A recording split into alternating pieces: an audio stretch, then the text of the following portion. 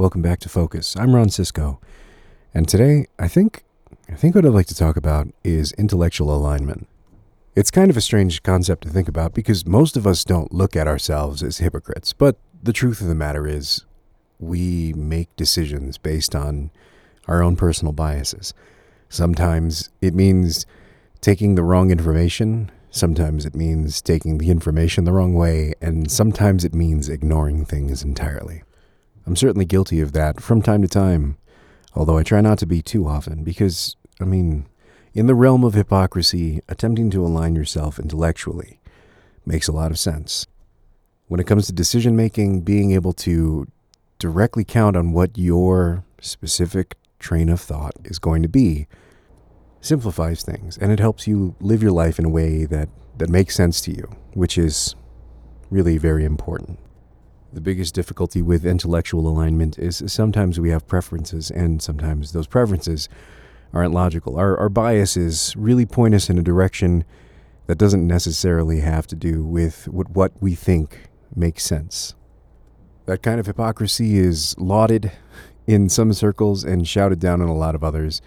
And you see a lot of snarky comments on Twitter, especially, or Instagram, or Tumblr, if that's still a thing, where people make sure to point out those intellectual inconsistencies. Really, the biggest trouble with doing something like that is that the person that you're hoping to communicate with doesn't believe that they think incorrectly. They look at you, and they've already got a label for you, and they're already ignoring everything you have to say. I'll be honest in saying that, from the thought process of how I create podcast ideas and that kind of circular nature of planning podcasts, I had the idea of doing intellectual alignment, and I had this idea of how I was going to explain it, and it kind of all went by the wayside because I think there's definitely a way of thinking that maybe I'm not clear on. I'd like to bring up a very recent topic, specifically that of Greta Thunberg, and her talking about global policy, I suppose. But when it comes to it, environmentalism, really the biggest concern is you have a 16-year-old child who felt so compelled and so moved by climate change politics that she felt like she needed to step up and say something. At the end of the day, you have a 16-year-old who said nothing except, "We're very concerned, and please listen to scientists when they tell you that things are going badly." And to me, this doesn't seem like a very controversial position. I don't generally like to talk about politics, but the more I spend talking on this podcast, the more I feel like I have to get political based on the subject matters that I choose, which I get, it's my fault, but also because it's so topical and it really kind of speaks to the same topic in my mind.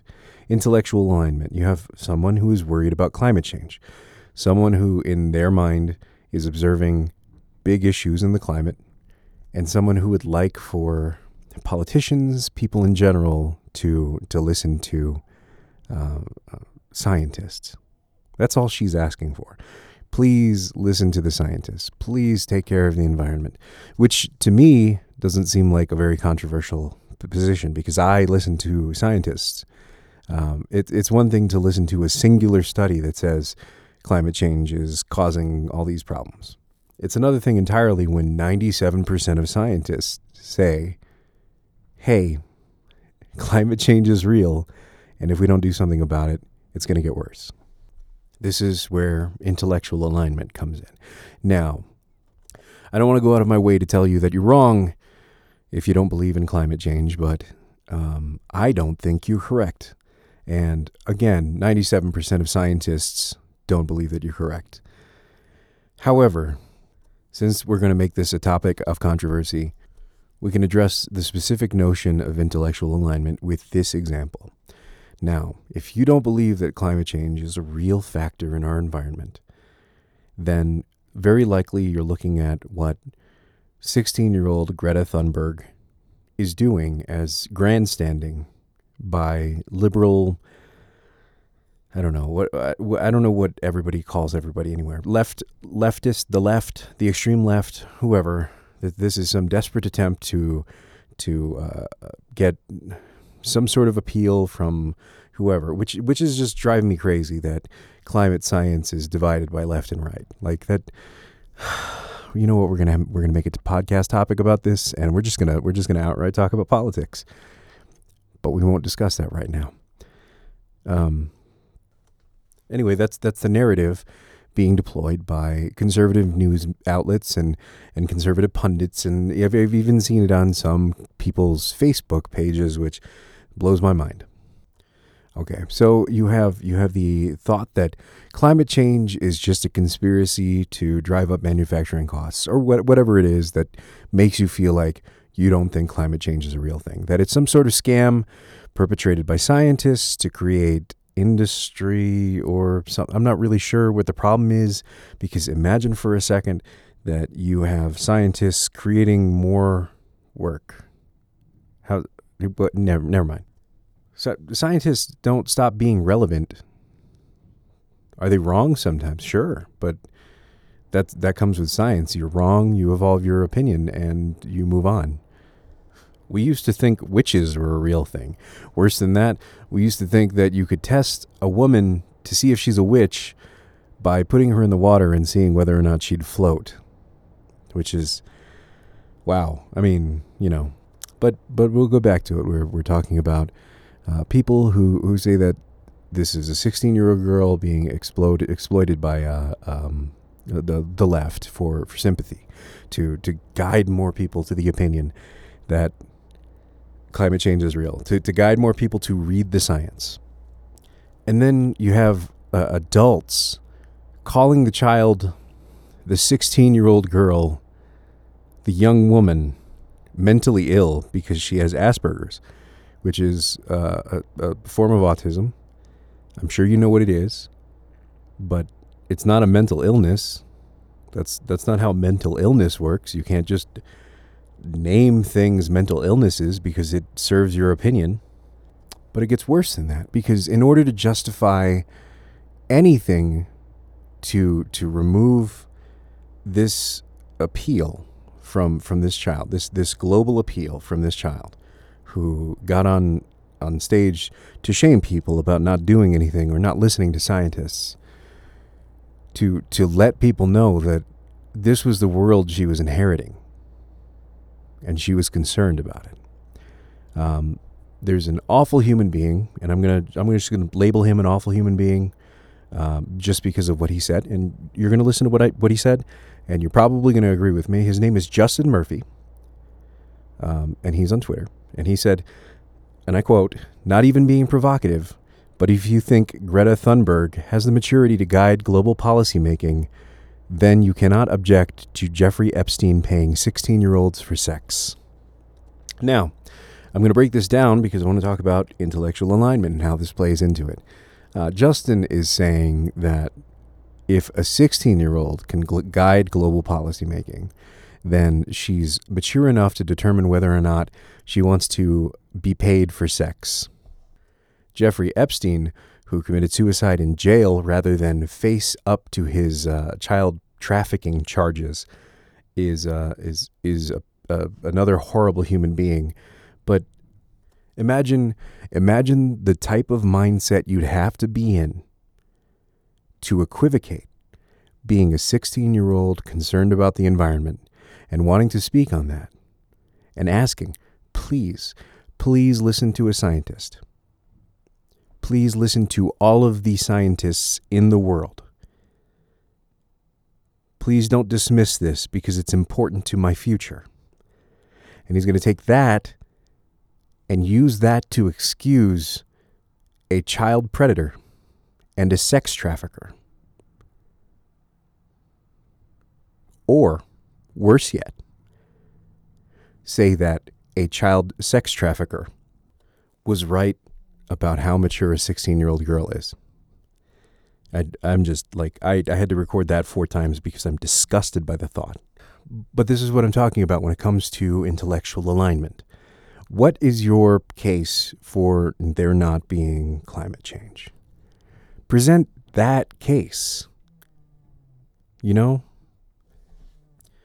climate change is a fake science thing that people have put together so that we could drive up manufacturing costs and put the U.S. economy in a hurt locker. That's what we're being told.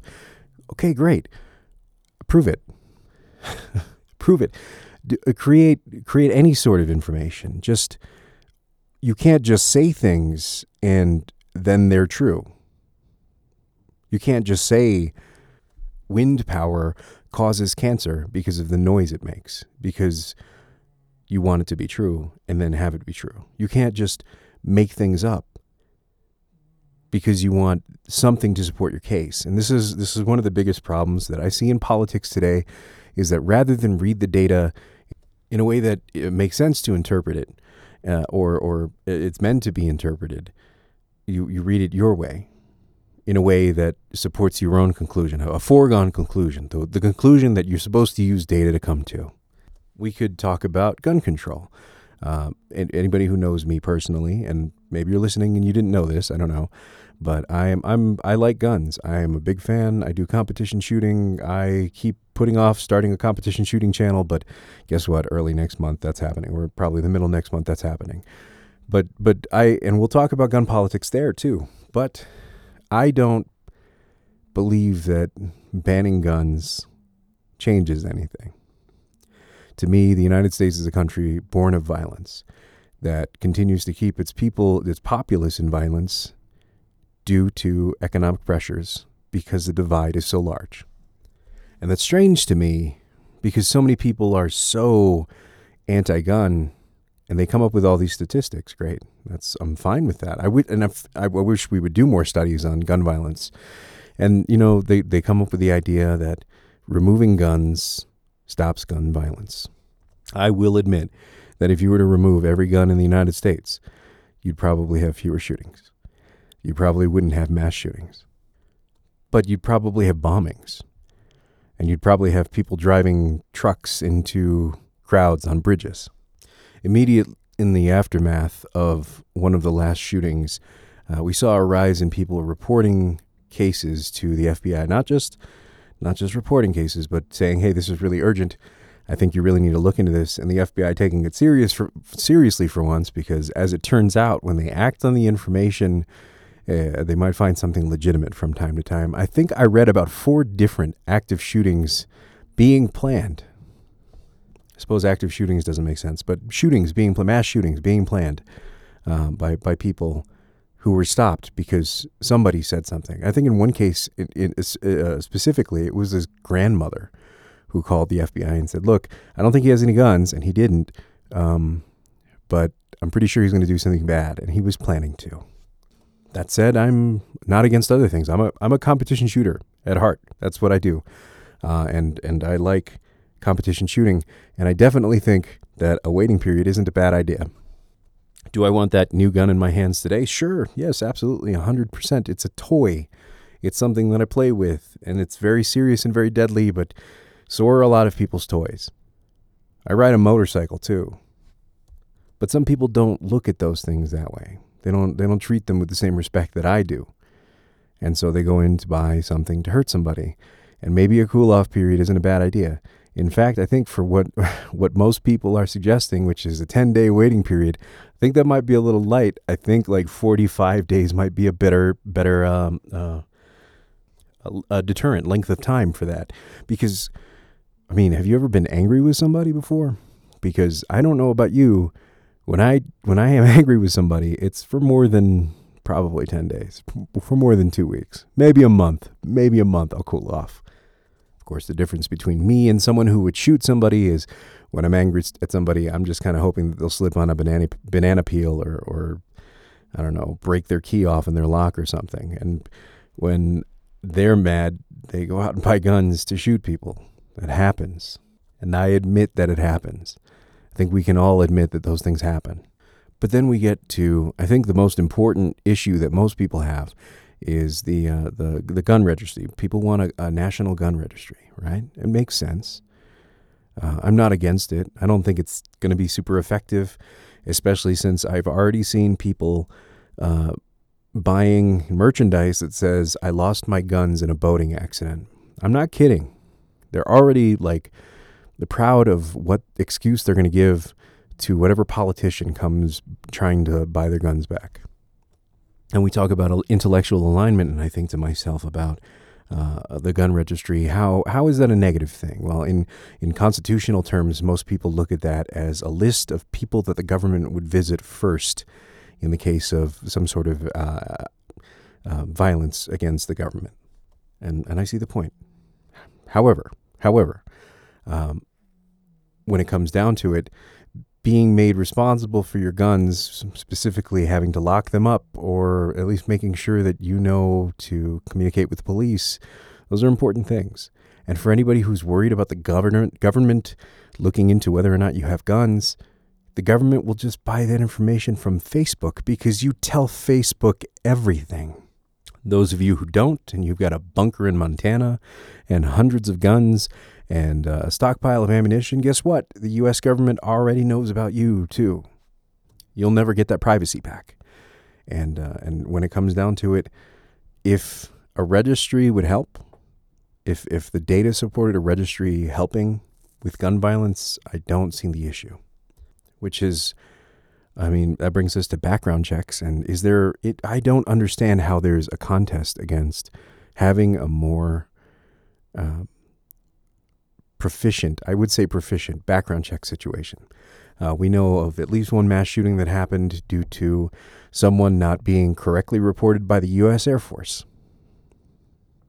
They should have been in the registry. Background checks are very necessary. If for the most part, people talk about the gun show loophole, and I don't know. Whenever you have to make a sale, like as a business, you have to run a background check. If you buy guns online, it has to go through an FFL who has to run a background check. I know people do private sales of guns. You're never going to stop those because there's a whole bunch of guns out there, millions of guns out there that aren't registered anywhere, and you can't keep track of them, so you don't know who has them. How could you enforce such a policy? Well, obviously you would need a gun registry of some sort, but who's going to come out and voluntarily register their guns? And see, to me, this becomes a pattern of intellectual alignment. I am for these policies, but from a realism standpoint, I know that they cannot be enforced because of how many guns we have already. When people talk about removing guns from the hands of people, first of all, that's just an excuse. That's the one thing that all of those people who were stockpiling weapons in Montana have been waiting for. They're not worried about any of their other amendments. They're not worried about freedom of speech because those people who are worried about freedom of speech immediately go and protest on Facebook somehow. They're not real protesters. Nobody worries about their Fifth Amendment right. Nobody worries about the Third Amendment for sure. Nobody's worried about the rest of the Bill of Rights, but the one amendment that's going to generate any sort of violence is going to be the Second Amendment. So removing guns from the hands of people is a guaranteed way to get a violent response from the very people you want to take guns away from. And so to me, I think there's an honesty in those kinds of situations where you look at what the reality of something is versus what you would like to happen. And that's absolutely fine. Again, I'm pro-gun, but I'm definitely pro, let's be responsible about this. We could be more responsible than we are about that. And the data, to me, doesn't show that the violence is here any different than it would be without guns. But if the data said that giving up my rifle meant that we'd save a child's life, absolutely, I would. I don't need a rifle. I have one because I like shooting it, but it's not necessary for me. We look at other countries and people talk about their gun control policies and how they handle guns, and they I think it's Switzerland has the highest percentage of their civilian population owning guns because their mandatory military service requires it, and because they keep weapons on the property, but it's kept separately from the ammo. Do you think I would be bothered by having to be separate from my ammo? Well, maybe. I wouldn't mind having to purchase it at the range or pick it up at the range or store it at the range. But you know what? There are millions of Americans who have reloading capability. For those of you not familiar, they can manufacture their own ammunition. So to me, I want a safer world, but I also want it to make sense. To me, I want the solutions to be logical. I do think a longer waiting period would make sense. I think finding some way to make a registry work would make sense, but I don't think implementing something in a half-assed manner makes sense, because then we've only got a system that only kind of works, with penalties probably set up to punish anybody who doesn't fall immediately in line. And those are the kinds of things that lawyers jump on, and that's the kind of reason that these things aren't being pushed, is because we're not being logical about them. Everybody's grandstanding, and they're making these pushes towards what they would say is a solution, but doesn't end up being a solution, because they're not looking at what's really going to work. They're just looking at what's going to make people think they're doing something. And so I think that puts me in a different place than all of those people who tout the Second Amendment as the only reason that they need to have to own all of their guns, which, again, I'm fine with. But those people who are armed up and worried about the government and tyranny are the same ones ignoring all of the tyranny happening, or all of the symptoms of tyranny happening under their noses. And they're kept placated by the thought that they can keep their guns. The government doesn't need to take your guns anymore to change your life. And it used to be that way before electronic communication. And it used to be that way before our government got as organized as it is now. But they don't need that anymore. They can change your life with taxes and policies and laws. They can remove things set up in your own best interest because they say it interferes with capitalism.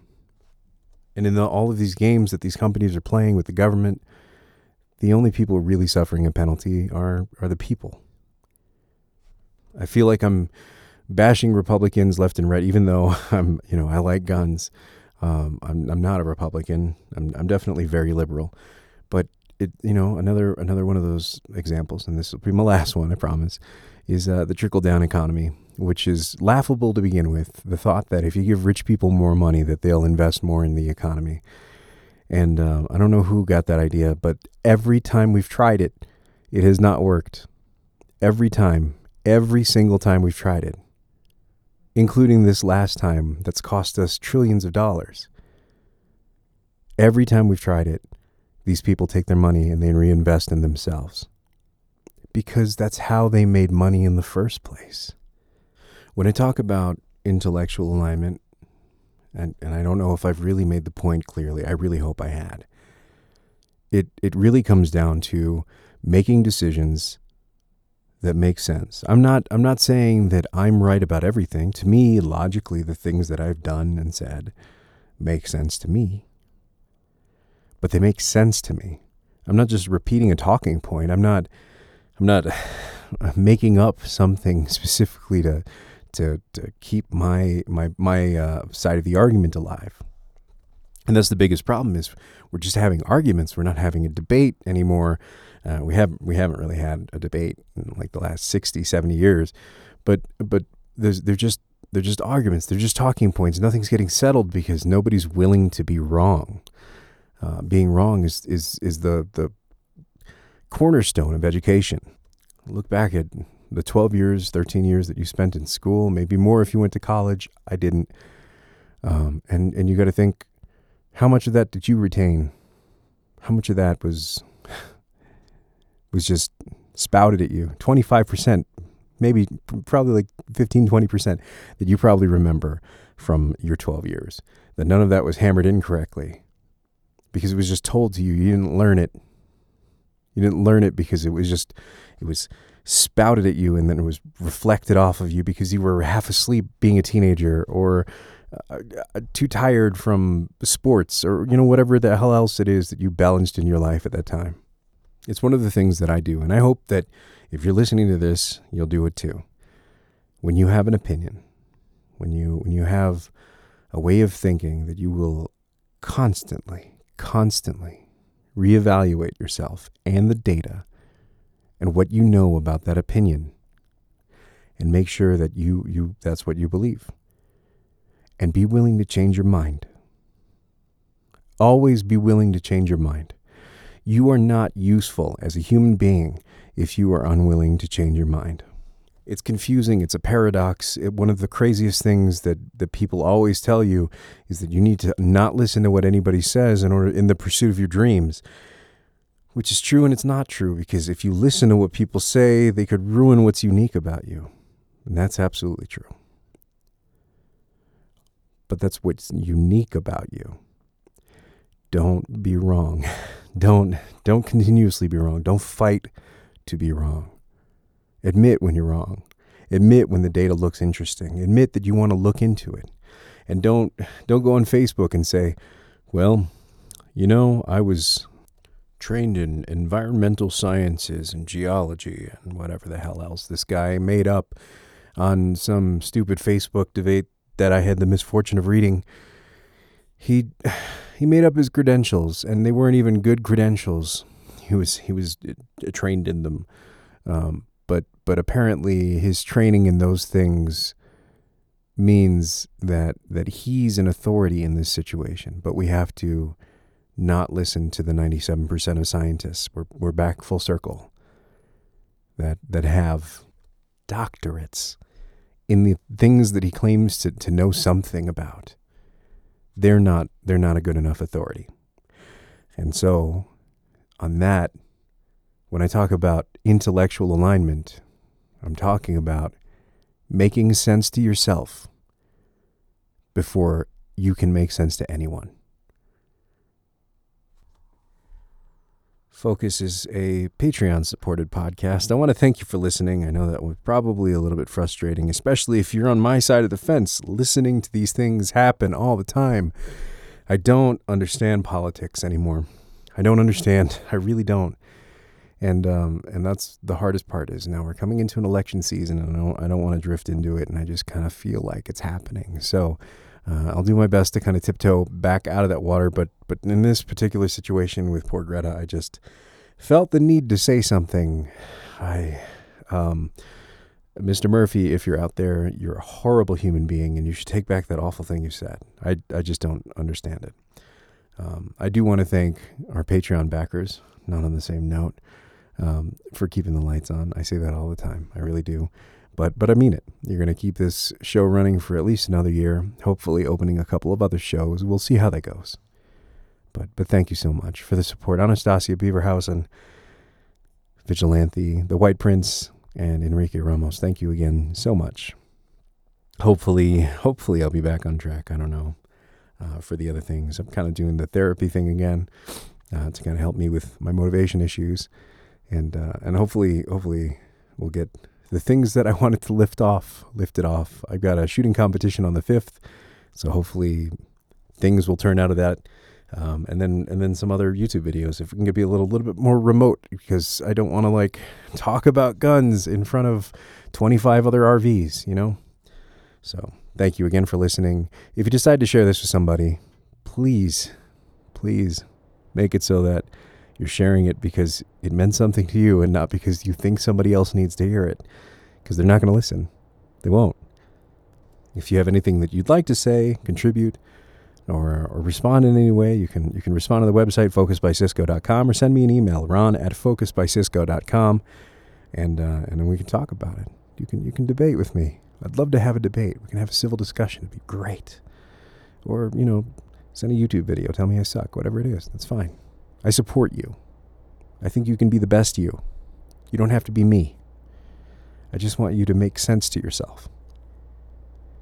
I'll see you in The Plot Requires It. Thank you again so much for listening. Until next time, be excellent to each other.